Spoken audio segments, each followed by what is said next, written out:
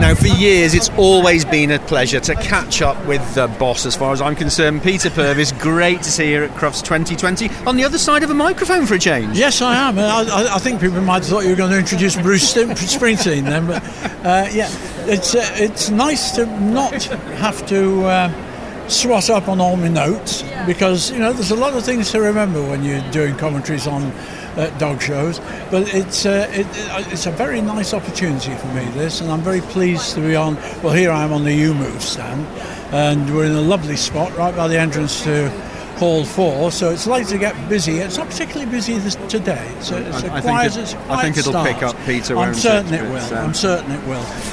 But it's yes, it's a pleasure to be here, and the YuMove people are absolutely wonderful. And funnily enough, I had a Newfoundland years back who had a cruciate ligament problem, tore it, so he always had a permanent limp. But he did very well on the Lint Bells oil. Now this YuMove might have done him just as much good. YuMove Plus, it's wonderful. I've got one old dog at home who's on it. I've got relatives who've got dogs who've been on it for years. I mean, it's a very well-known brand, and it's a very good brand. And these are supplements, Peter, aren't they, that you can give to your dog for joints? A veterinary joint supplement. And it's very rich in omega-3 and antioxidants. And it works. Now, why? I mean, people they criticise holistic medicine and all that. It's not proven science and all that. I think this is proven science, because if it works, that's proving something. And I've yet to meet people who say, "Oh, and I've used it, didn't work." They all say, "My dog thrives on that." And it's perfect for older dogs, but they've got supplements for younger dogs, because they say it's just as important that a young dog is fit. So it's like giving vitamin supplements to human beings. But my element, the little campaign we've got here is there's life in the old dog yet. I think they mean me. But there is life in the old dog yet. And you can extend the happiness for your dog by just being aware of its age. People aren't aware of a dog's age. Because the dog doesn't look old. My 12-and-a-half-year-old Dachshund looks about 4. In fact, he was at the vet's the other day. He's got a slight ear infection. Don't need to go into details, really. Too much information.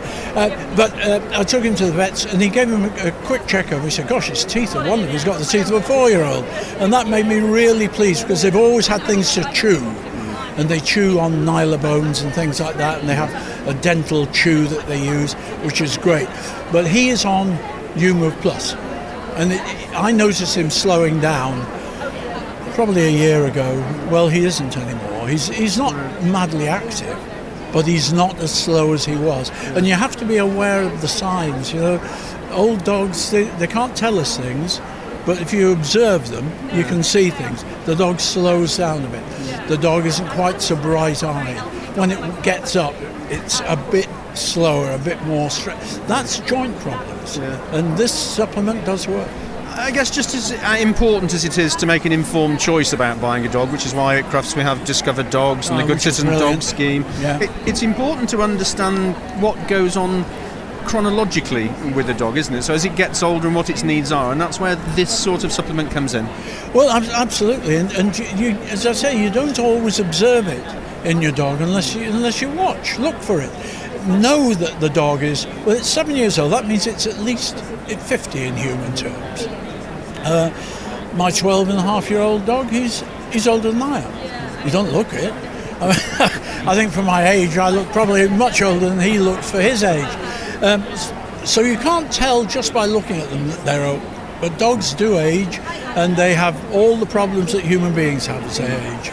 And of course, selective breeding and responsible breeders have managed to breed out certain issues with dogs over the years, and that continues, which is a good side of pedigree dog breeding.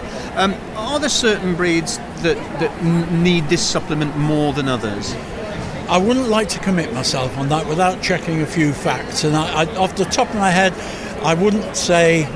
I don't think I dare say, because I don't want to be wrong. However, having said that, I believe that German Shepherds have always had a hip dysplasia problem, and the way that I don't like the Stiger line, and I don't think that does any good for any breed.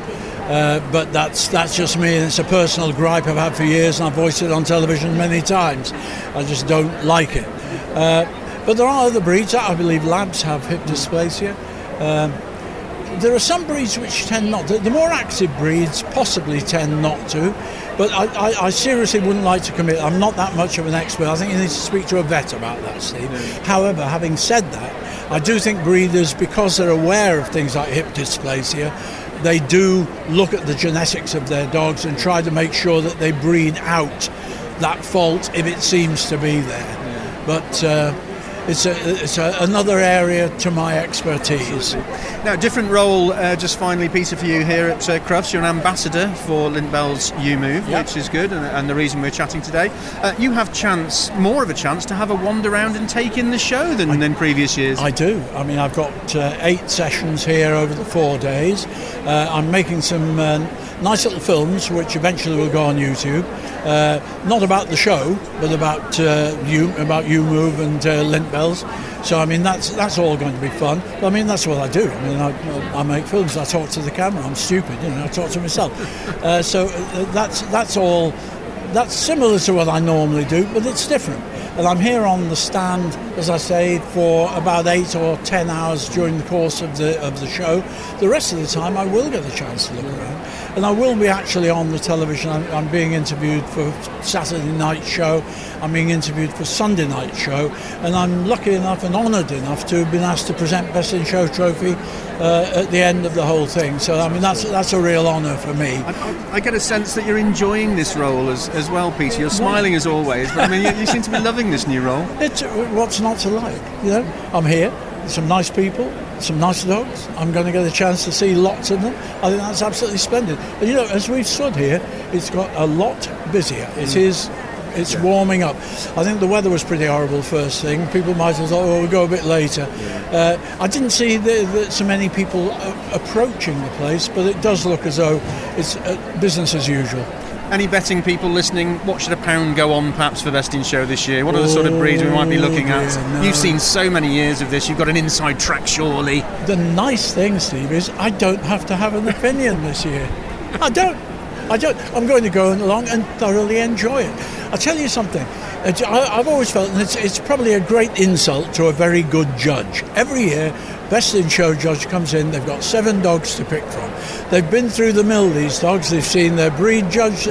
They've come out as best of breed. They've come out as best of group. They've been judged, and all you've got to do is say, I like that one best. And there it is in a nutshell. Is that it? Is that it? I like that one best. Fantastic. Peter Purves, an absolute pleasure to catch up with you. Enjoy the rest of Crufts. Thanks very much, Steve. Cheers.